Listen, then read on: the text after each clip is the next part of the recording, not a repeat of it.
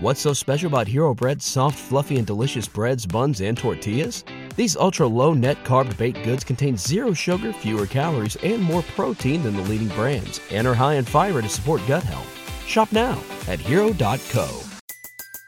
Everybody in your crew identifies as either Big Mac Burger, McNuggets, or McCrispy Sandwich. But you're the Filet-O-Fish Sandwich all day. That crispy fish, that savory tartar sauce, that melty cheese, that pillowy bun. Yeah, you get it. Every time. And if you love the Filet-O-Fish, right now you can catch two of the classics you love for just $6. Limited time only. Price and participation may vary. Cannot be combined with any other offer. Single item at regular price. Ba-da-ba-ba-ba. Welcome to the Baseball Insiders. It's a beautiful Monday. Yes, actually everywhere. Even in New York, it's a beautiful Monday. Our fan-sided MLB insider, Robert Murray, and I share a stream today, as always, but we're also sharing a climate for now, and it feels damn good. It feels like the baseball season is heating up. It feels like Scottsdale, Arizona out here in New York, man. So I'm doing well. How are you doing? Dude, I'm wonderful. It is nice and toasty here, as you would expect with Scottsdale. I went to the gym this morning, and I got plenty of compliments in my tan. So that's always a good thing. Was very happy about that. But even more excited to be here with you, my friend. And we got news to talk about, so that's even more exciting. We do. We are going to be breaking down the league's division so far, the races in terms of yearbook superlatives, who's most likely to succeed and who's just most likely to suck. But first, we are going to break down a couple of extensions that went down over the weekend and into today. Actual baseball news. It's been a while. Stay into voice. But that's why you come to the Baseball Insiders, which streams live Mondays and Thursdays, 3:30 Eastern. You already know. Hopefully, you're already here. But if you don't and you're here for the first time, welcome. Joe DiMaggio always said that he wanted to make sure that he was always giving his best so the people who are watching him for the first time got the best version of himself. I agree. And I also think that the Baseball Insiders does that. So if you're here and enjoying, please hit the subscribe button, like this video. And if you're an audio first person, we're also on all podcast platforms. We hope you subscribe there as well. The San Francisco Giants became the first team to subscribe long-term to a pitching option at the end of last week when they gave Logan Webb, my 2023 National League Cy Young Award winner. Don't check the stats because he's still got a ways to go. But I believe in Logan Webb. I know you do too. And the Giants ended up getting him long-term, 5 years and $90 million. Yeah, that was the news that I was teasing last week when I said I had one in the hopper and thought I was going to be the one to break it. But ultimately, the Giants scooped me on it. That's okay. But I do have insight into these negotiations. So at least I have that going for me. But the Giants and Logan Webb have been talking about an extension early in spring training. They had talked about it even before that, but ultimately were not able to come to terms. But there was a general sense that the agreement, when it was going to be reached, was going to be 5 years. Their offer at one point in past negotiations was for 5 years for quite a bit less than $90 million. But there was always a sense that if a deal was going to get done, that it was going to be around $100 million. And I thought the deadline was going to be for opening day. Negotiations really, it started, I think it was closer. It was in the off season, like right around the start of spring training. And then there was not anything even leading up to opening day. And the Giants, they started negotiations shortly before the season started, or right during when the season started. And Webb was open to it. He's made it very clear, both privately and publicly, that he wanted to be in San Francisco.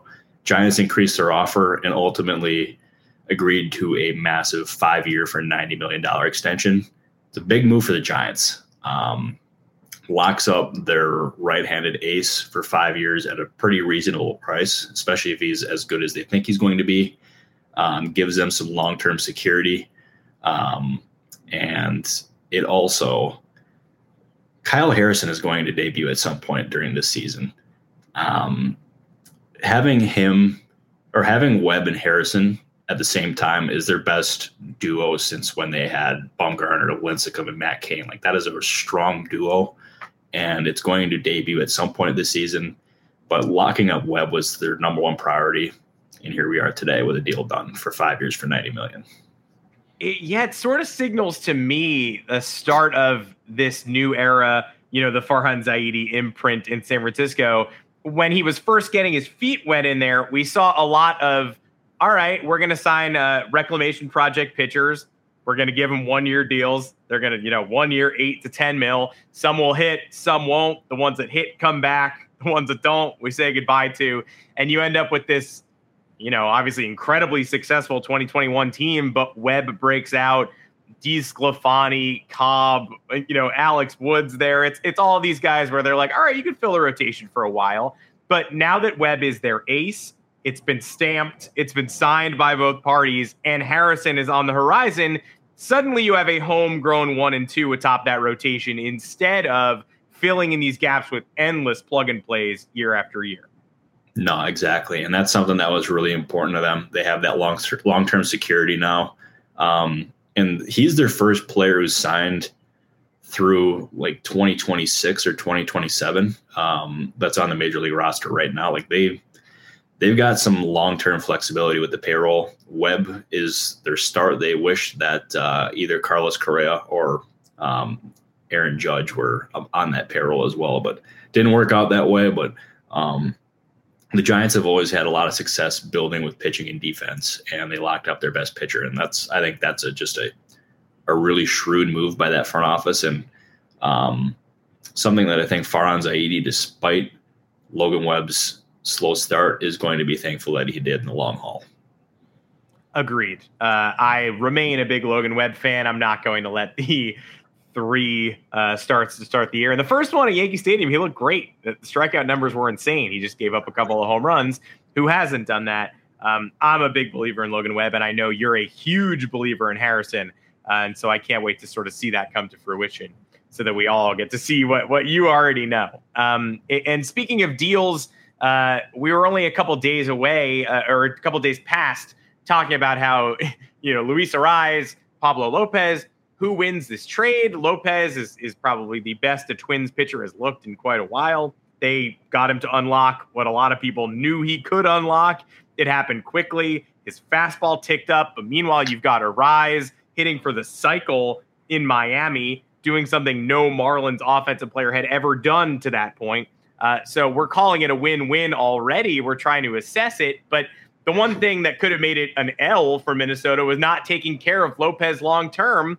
And lo and behold, after he dominates at Yankee Stadium on Sunday, they announced Craig Mish, I believe, had it first, still plugged in. It's the former Craig Marlins, Mish is the man.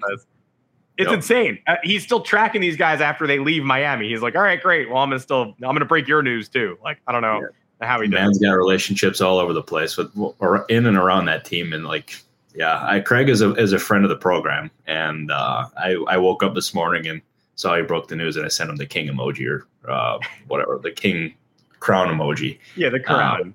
The crown emoji. Yeah, absolute G. Craig Mish is.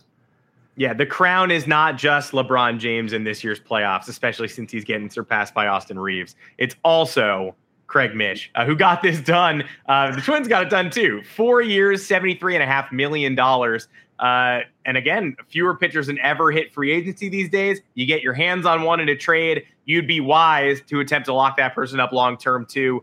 The Mariners and Luis Castillo. We're seeing a lot of pitcher acquired, pitcher signed long-term. We've given the Twins front office a lot of love all offseason long. Time to do it again. I think this is another smart move. And I'd love to know what you know about how this deal went down. Yeah, this is one that did not necessarily come as a surprise. I guess maybe it's a little bit earlier than I expected. But after the Twins traded Luis Arraez for Pablo Lopez this offseason, it was very clear just how much that front office valued him as a player, and extending him because he had 1 year of arbitration left. He would have been a free agent after the 2024 season. I think that was a priority for them, and I can't blame them, especially at this price. And the numbers, what was it, 4 years for 74? Yeah, I saw 73.5. So 73.5.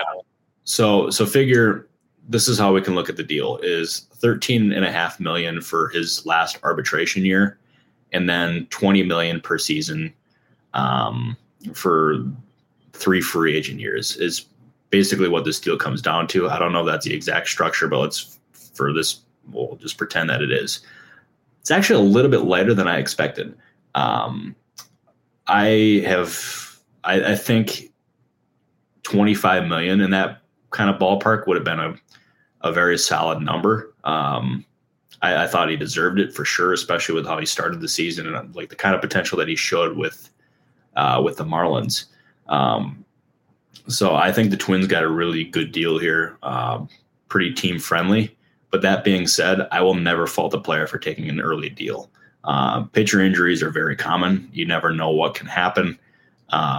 So as I said, I can't blame them, but I think the Twins did really well with this deal, and it continues to give them some flexibility with the payroll going forward as well. I think that was a very strong move by that front office, and it seems like we continue to sing their praises on this program here. Big Twins front office fans over here. Definitely. I mean, agreed on Lopez taking the money while the momentum was hot too. I mean, you'd be hard pressed to call availability his best ability. Last year, he got 32 starts up and was pretty great. And it was sort of the breakout year everyone had been waiting for. But Lopez had never really put up a full season before that. 21 starts in 2019, 11 in the shortened 2020, if you want to give him credit for that, and then 20 in 2021. So the fastball velocity finally ticking up. People have long talked about Lopez as a candidate to, reshape his sweeper. Everybody loves to say sweeper these days, so I'm going to get in on the trend and say he has a great sweeper. But he reshapes that breaker, adds a couple of ticks to the fastball. People have been saying it's possible, but now we've got 4 starts of evidence. And I don't blame him at all for saying, I've struggled to stay on the field. Probably somewhere in the back of his mind, he's saying, I've struggled to stay on the field.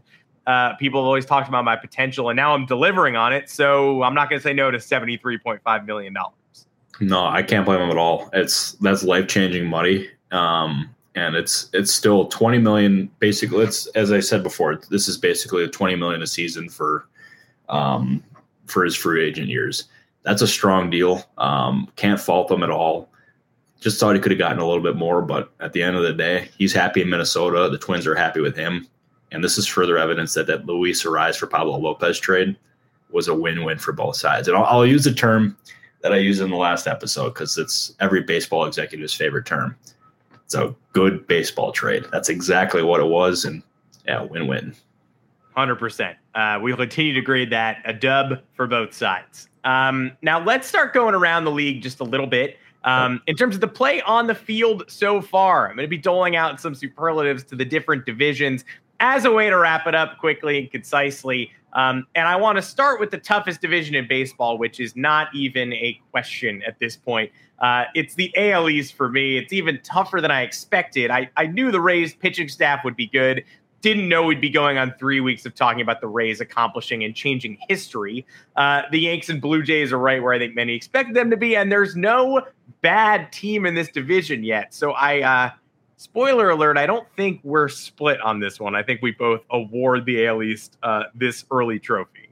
Yeah, we're definitely not split on this. I mean, you look at the Rays 14-2, Blue Jays and the Yankees are 10-6, Orioles are 9-7, and the Red Sox are 8-8.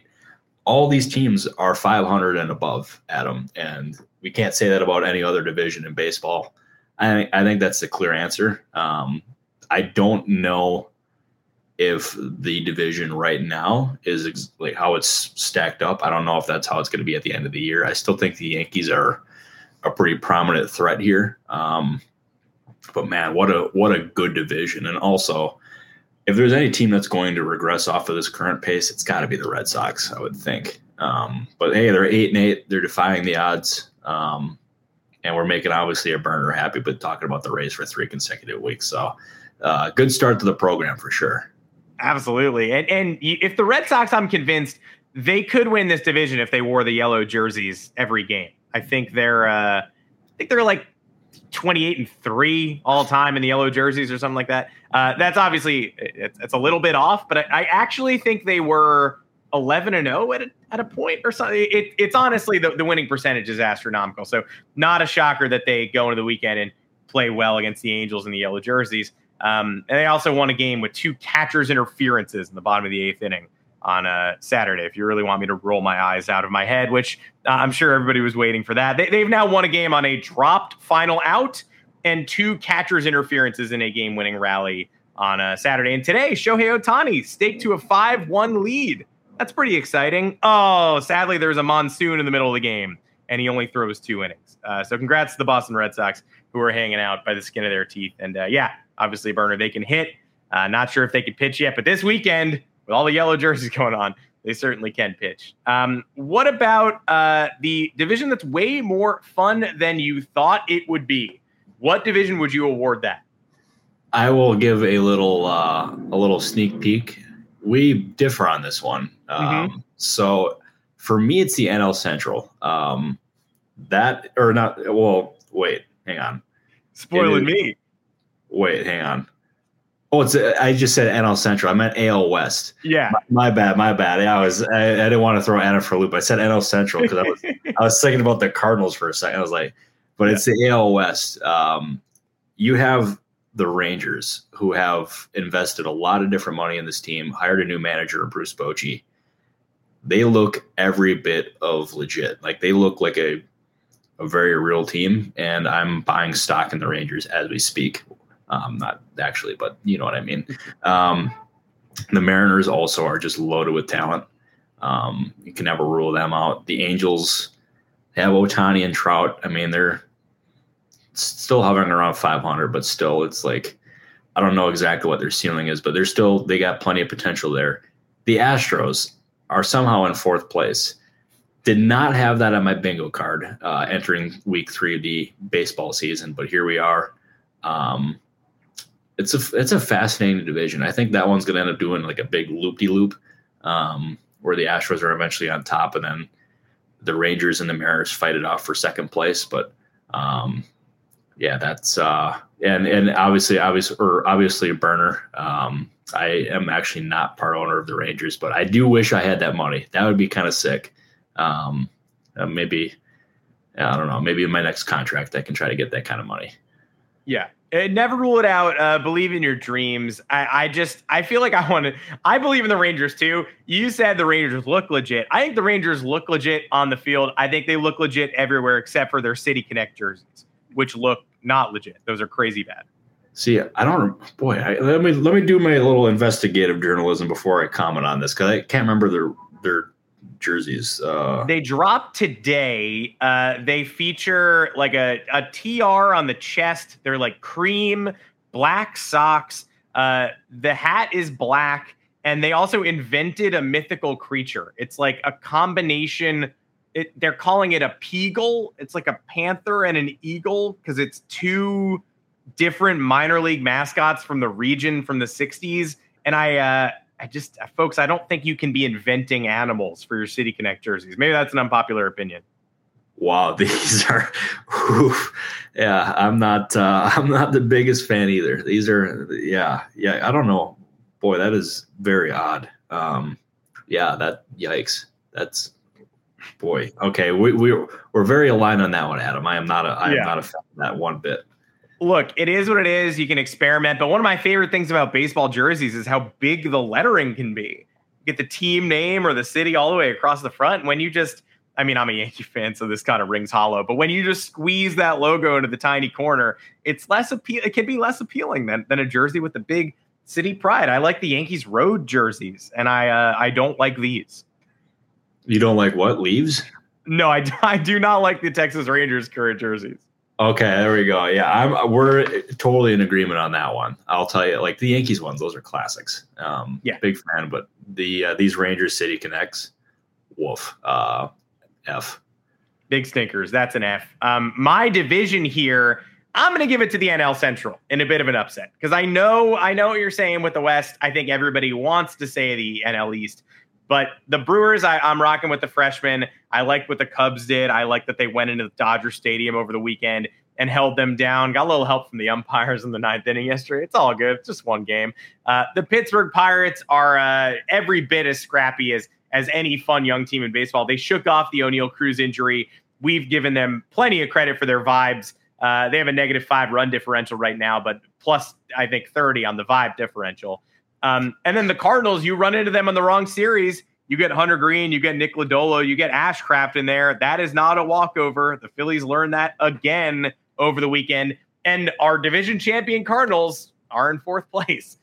So there is maybe more, again, I don't think, ask me again in 2 weeks. I don't think the NL Central is going to be a dogfight all year, but I'm proud of the middling teams in the NL Central for putting young talent in the spotlight. Johnny in the comments wants the Cubs call up Matt Mervis and get rid of Eric Hosmer. He has learned the lesson everybody else learned long ago, that Eric Hosmer, maybe not a big league starter at this point in time. But except for Mervis, most of the young players in that division are getting chances and they are shining. No, they absolutely are. And it's an exciting division in terms of the young talent that they have. I will say Matt Mervis, when he eventually debuts, talk about a fast rising prospect, Adam. He's somebody the Cubs are obviously very high on. He's somebody that skyrocketed up the top 100 rankings. The Cubs are really optimistic about what they have there.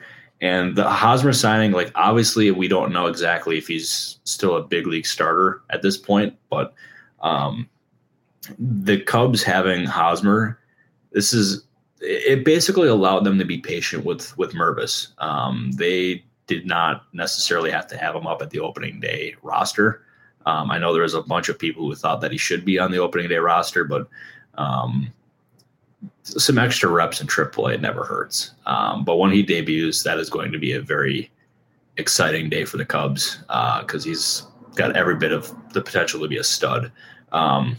But going with this division real quick, I know the Cardinals don't look like the team that we expected, but I eventually think they will bounce back. I think they're still the favorite in my eyes to win that division.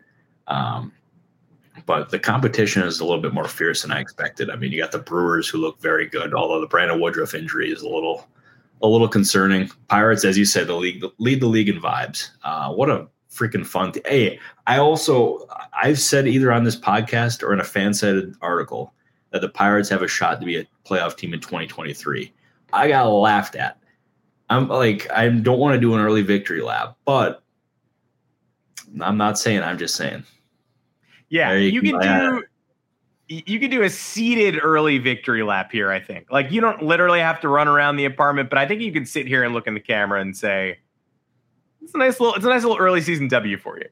Yeah, it is an early W. And I mean, there's not many W's when it comes to my takes. So I got to take whatever I can get. Yeah, I mean, this dumbass picked the Cardinals to win the division. I mean, this dumbass said that I couldn't figure out another team that could crack my AL playoff field. Meanwhile, a team that I left out of the AL playoff field is 14-2. So early season referendum on my picks for damn sure. I had the Cardinals as the most likely fourth or fifth place team to win a division. That said, the Astros fell into fourth place yesterday as they lost on Sunday Night Baseball. They sort of automatically become that team now. Oh, they absolutely do. The Astros got to. I mean, it feels like the obvious team that comes from fourth to first, right? I mean, that's them and the Cardinals at this point. But it's pretty fun. Pretty fun to watch the Texas Rangers go into Houston last night. You knew that they intended to talk about Framber Valdez all game. That was the you look at the production notes. They were like, we're going into Houston. We'll do Framber chat. We'll bring guests into the K-Rod cast. They could talk about the Astros dynasty. And then Marcus Semien, grand slam upends that team on the road. Yeah. No, exactly. Because they were up, 6-0 early on into that game. It was basically I think it was 0-0 late, and then they put up 6 in that inning. I think Semien, 6 in that, yeah, there you go. Exactly. And then, that's Semien grand slam. Boy, I'll tell you, I love it. It's sneaky Texas Rangers. It's gotta love it.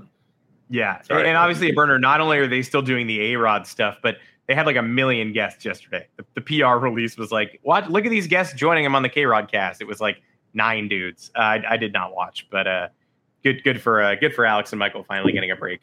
In terms of the division with the most bounce back potential, I think you and I are agreed on this one as well. Yeah.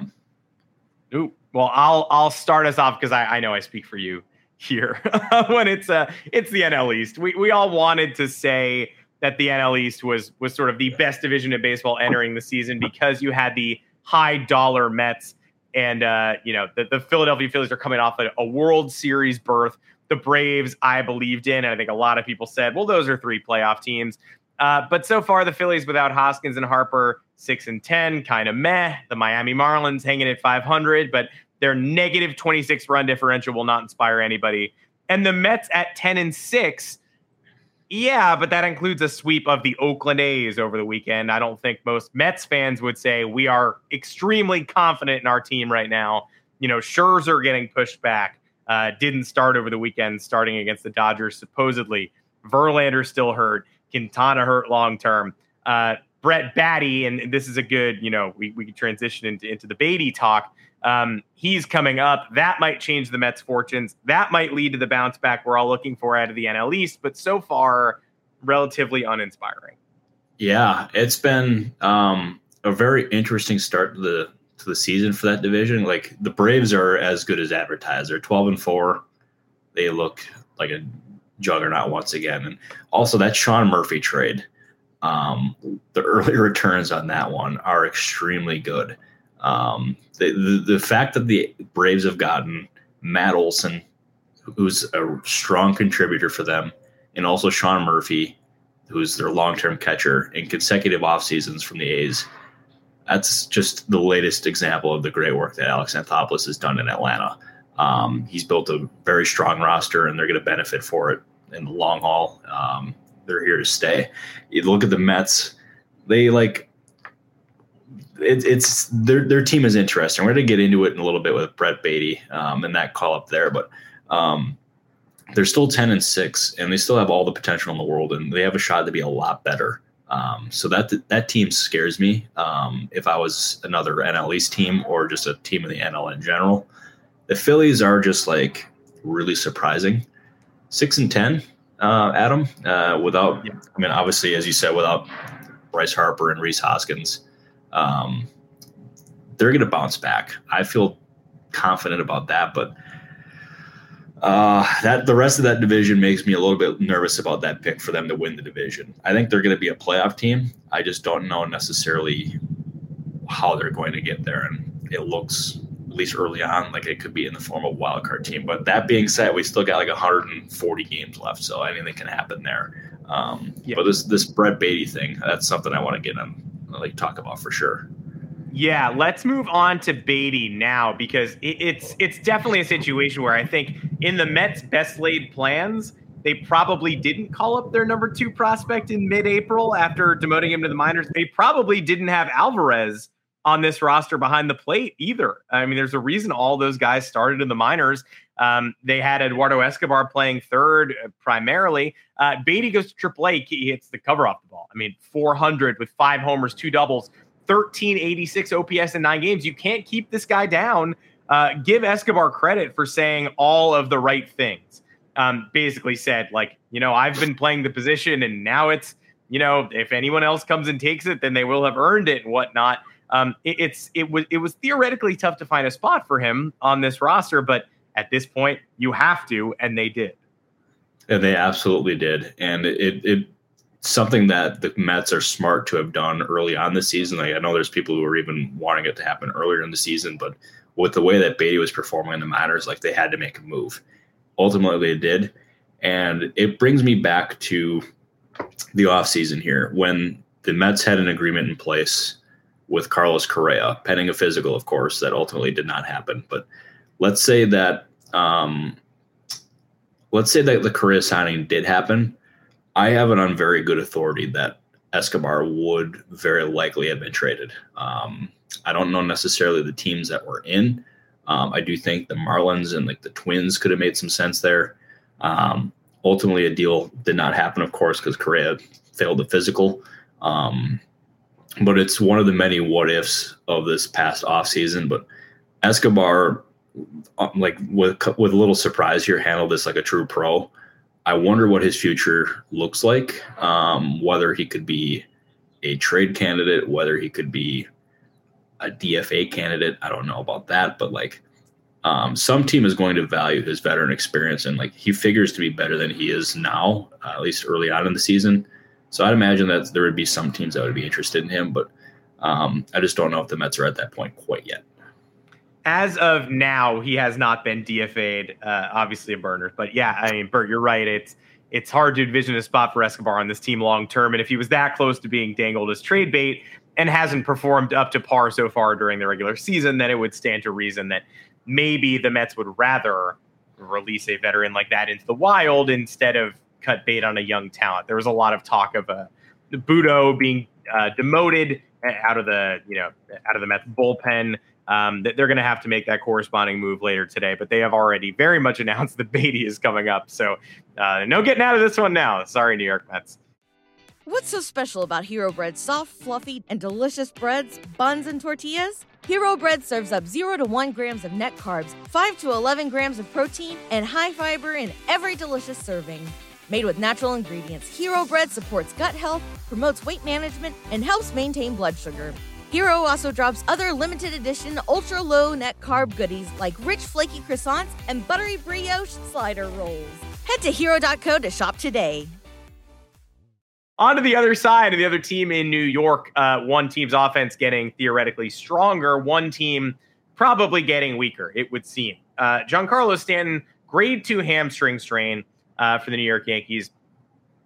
The annual grade 2 hamstring strain for Giancarlo Stanton. They're lucky it came early in the season. It opens up DH reps for Franchy Cordero when Harrison Bader comes back. That's a pretty big one. We were worried about maybe Franchy, if he hits a cold snap, gets DFA'd. Now probably a longer leash. When Donaldson comes back, Oswald Peraza probably goes back down. When Bader comes back, Willie Calhoun or a bullpen piece can go back down. Franchy's job is saved. That said, Giancarlo Stanton going down for 2 months, 4 to 6 weeks at the very least, is not what you want. No, that's not what you want at all. And also, before we get into that, you guys saw me look at my phone earlier. I thought we may have news. I just got it denied, so we don't have any news to report on the show. But that would have been a lot of fun. So I apologize for the tease there, but obviously losing Stanton for a month or two is not what you want at all. To steal Adam's line there, it's basically been the story of his career. It's been a lot of different injuries that he's dealt with. Hamstrings are really tricky, and that's something that the Yankees are going to want to use extreme caution on because they don't want to have him suffer a setback and have him miss even more time. They're lucky that they have an in-house option, I guess, in Franchy Cordero. The Harrison Bader return. It's not a good position that the Yankees are in with losing Stanton, especially with the amount of money that they have invested there. But that being said, I'm not worried too much quite yet. They still have Aaron Judge. They have plenty of talent throughout that roster, but I wonder what Stanton's career could have been had he stayed healthy throughout this entire thing, because he had a shot to be like a generational player with how physically gifted that he is, and he's just super talented. So it's rather unfortunate in that regard. And nobody handles it like more of a pro than Stanton. I was just talking about this. He has every right to get down on himself with these repeated soft tissue injuries. He's under the bright lights in New York. He is one of the Yankees' premier superstars. He's on all the marketing materials. And yet, when something like this happens again, and he has to respond to the dumbest questions like, hey, why aren't you trying to keep your legs healthy? What's wrong with your muscles? Everybody's asking the most repetitive questions. He doesn't bat an eye. He's as bummed out as the fan base is. He had every right to sort of become as petulant as Aaron Hicks, and he definitely has not done that. So I will always give him credit for the way he handles these bad breaks. Me too. And that's something Hicks's voiced his displeasure on numerous occasions. Stan has always been accountable. And I always, just like you, I always respect when a player does that because it's refreshing. And the fan base can respect that. They're always, for the most part, going to rally behind that player because Stanton is giving it his all. He wants to be out on the field. He's never made excuses. That's the kind of guy you root for. It's just unfortunate what's happened with him throughout his career because he's I know people around Stanton who just rave about him as a person, and I root for players like that, and it's just unfortunate. 100%. And the Yankees will take their time with this one because they know, as well as the player does, as well as you do, that sometimes these take a while and they take longer when it's Giancarlo Stanton's body. And while we're still in Yankee Land corner for 1 second, Matt Chapman, probably the hottest hitter in baseball. John Heyman had the Mets and Yankees competing for his services this offseason. Over the weekend, I just caught my eye. He had the Dodgers in there. He had the Blue Jays, making a stand and re-signing their man.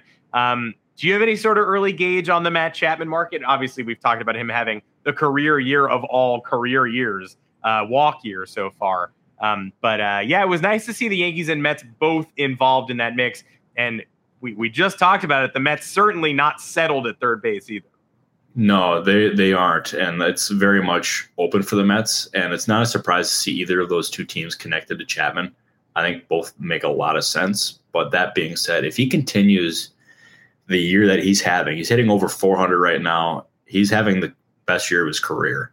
If he maintains it, hitting 400 is going to be tough. But if he continues to hit at a really high level, he's going to be a very highly sought after free agent, especially in this hitting class for free agents.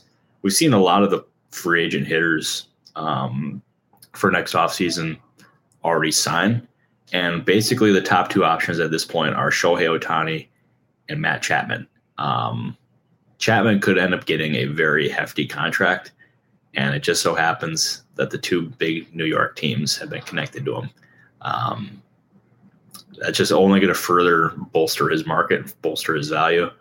A lot of season left, but he's somebody who could be a very, very, very rich man before too long. The dominoes are all falling for him for sure, and somebody who silently fist pumped when Manny Machado took himself off the market too. The Mets and Manny Machado, even the Yankees and Manny Machado. Nope, neither one of them. He stays a Padre. Matt Chapman goes out there and hits 420 with power and pristine defense, and now gets to set his own market. Before we go, just want to show some love to Joey Votto, who is every baseball fan's favorite player. It's hard to dislike Joey Votto.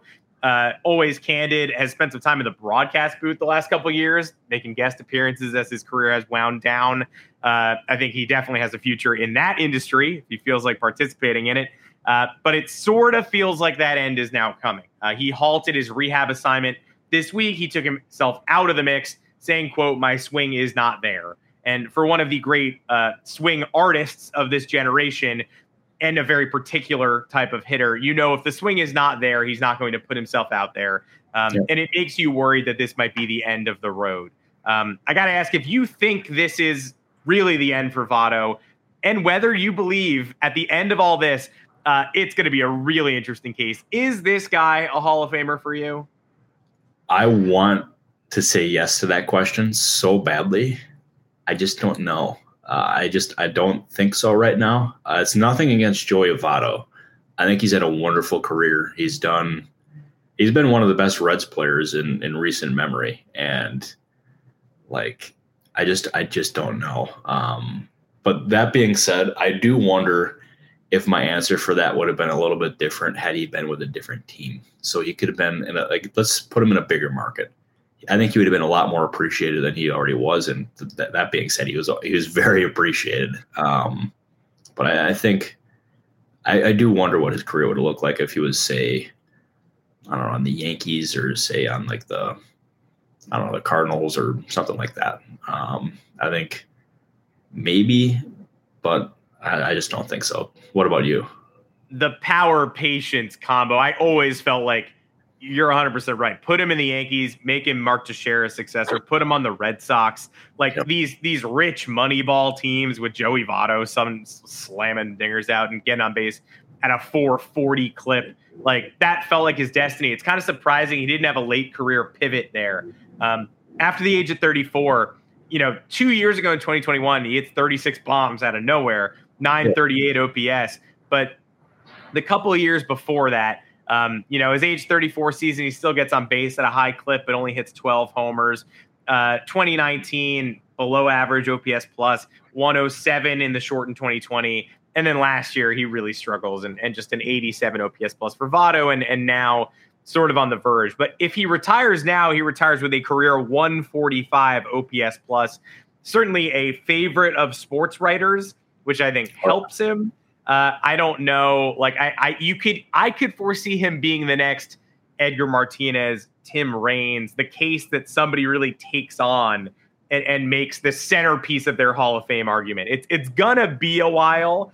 He's not getting in before Mike Messina territory. It's going to be 6-7 years on the ballot. It was 7 years for Jeff Bagwell, by the way, who I feel like people think like, well, that's a shoo-in Hall of Famer. It took him a long time. So I don't expect Votto to get in before his 9th or 10th try, but I do think he gets in. I hope you're right, because he's a favorite of sports writers. He's a favorite of fans. He's a favorite of teammates. Like, one of my favorite things as like even a baseball fan is reading the different stories that have been written about Votto, because he's just a fascinating person. And I highly recommend, if you want good Joey Votto content, go read Trent Rosecrans at The Athletic. He has written some of the most definitive pieces on Joey Votto throughout his career.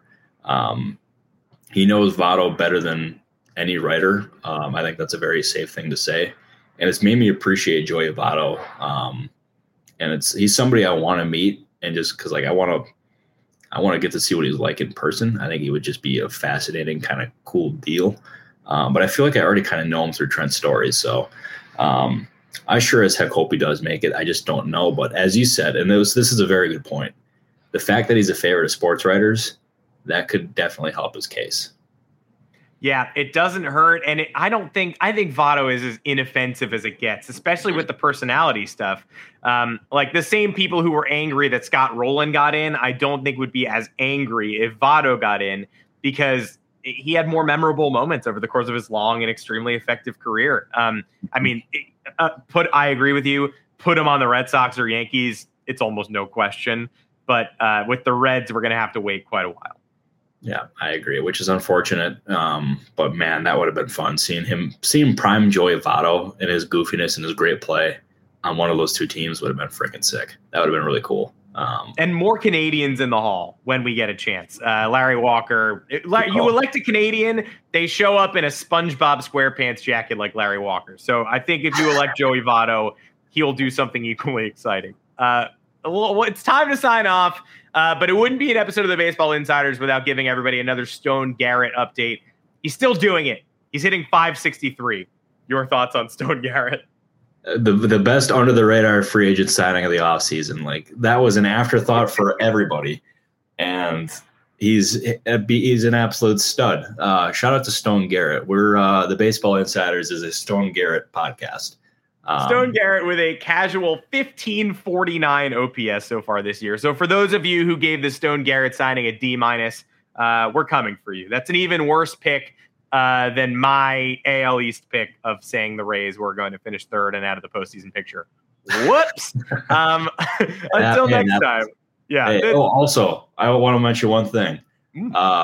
Shout out to Jalen Hurts getting an extension with the Eagles. 5 years, $255 million.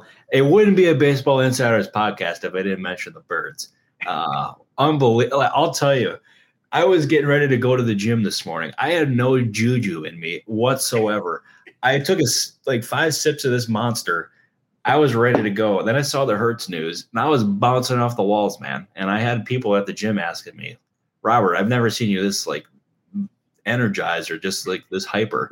What the heck is going on? I was like, dude, the Eagles extended Jalen Hurts. The boys are buzzing. And man, oh man, what a time to be alive, baby.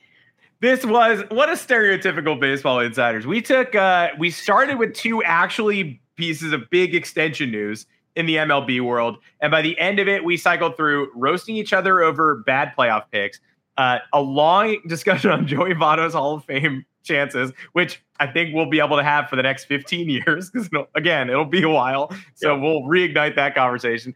And then one final Stone Garrett and Jalen Hurts update. If you think you're going to escape a week of the Baseball Insiders without a Go Bird centric update, you got another thing coming. And I can't believe I didn't start the podcast with this. I feel like an idiot. I feel like it took you mentioning the Jalen Hurts extension to remind me. I went to a wedding on Saturday, sitting next to somebody who I don't know. It's a college buddy, and so we're with his high school friend and that guy's his girlfriend. Start talking about where we're from, etc. She's given South Jersey neighborhoods, talking about the Eagles. She's an Eagles cheerleader. My guy. Wow, unbelievable. That's a sign that they're going to win the Super Bowl next year. That's not what that means at all, but no. How was it? How was it a good time at least? Fantastic wedding. Shout out. She couldn't have been nicer. Gave us great stories about, the team. She went to the Super Bowl. Like they treat their cheerleading and dance team right. It was unbelievable. So it was amazing. Wow. Shout out to the Eagles for this podcast. Yeah, that's right. Hey, go Birds. It's been a while since I said that. I'm finally over the Super Bowl loss. So I'm optimistic about the draft. I'll have draft takes for a later podcast, but oh man, I need it. Like I need air to breathe, baby. Only a couple weeks we will reserve the full starting block of the podcast for Eagles and Giants draft recap. I can't wait. We'll figure it out. Everybody can tune in whenever you want. We'll give you a warning. We'll say, hey, the start of this podcast, let's give you the NFL draft. And then you can come by whenever you'd like to. Darn right, baby. It's going to be good. As long as Jalen Carter's an Eagle, I'll be a happy man. So fingers crossed at least. But I can't wait for that episode. It's possible. He's fallen down draft boards right into your clutches as we speak. But until next time, you can find us on the Baseball Insiders, and we are the Baseball Insiders even when we're talking about football. We're out here Mondays and Thursdays, 3:30 Eastern time, taking you through breaking news. And again, Stone Garrett conversations and Jalen Hurts extension talks. We'll bring it all to you. That's why hopefully you come to the feed. Hopefully you keep coming back. But if it's your first time, hit that subscribe button. You'll get alerted. You'll be the first one to know when we're going live. But again, it's Mondays and Thursdays at 3:30. You can set your watch to it Eastern. And then on all audio platforms, Apple Podcasts, Spotify, whatever you use, all feeders, it should be there in the aftermath of the live show. Robert Murray, can't do the show without you. Certainly would be talking less Eagles without you, but you bring the details to my wild speculation, and I couldn't do the show without you. Yeah, the feeling is mutual, my friend. Pleasure as always. Appreciate you tolerating my Birds talk. Go Birds, by the way. I don't know if I've said that in the last 2 minutes, but that's right, baby. We need to get that gift up. That would be wonderful. But we appreciate everybody tuning in. This is not possible without all of you. We appreciate it more than you know. And just because you guys are so good to us, we'll just do this again on Thursday. How about that? Yeah, you guys were just nice enough to us that we're going to come back on Thursday. We're going to run it back. I think I feel confident in that decision. We're getting towards the season begins, and all of a sudden it's May, June, then it's the All-Star break, then it's a trade deadline, and you're going to want to be here for all of that good stuff. So until next time, which is Thursday, because you guys were so good, I'm Adam Weinrib alongside Robert Murray. Take care, everybody. Nice buns, soft, fluffy, and ultra-low net carbs. Discover Hero Bread, the delicious ultra-low net carb bread with incredible taste and texture. Hero Bread has 0 grams of sugar and is under 100 calories per serving. Plus, high in fiber with 5 to 10 grams of protein per serving. Order from hero.co now and get 10% off your first purchase with promo code AH10. That's 10% off with code AH10. HERO.co. Everybody in your crew identifies as either Big Mac Burger, McNuggets, or McCrispy Sandwich. But you're the Filet-O-Fish Sandwich all day. That crispy fish, that savory tartar sauce, that melty cheese, that pillowy bun. Yeah, you get it. Every time. And if you love the Filet-O-Fish, right now you can catch 2 of the classics you love for just $6. Limited time only. Price and participation may vary. Cannot be combined with any other offer. Single item at regular price. Ba-da-ba-ba-ba.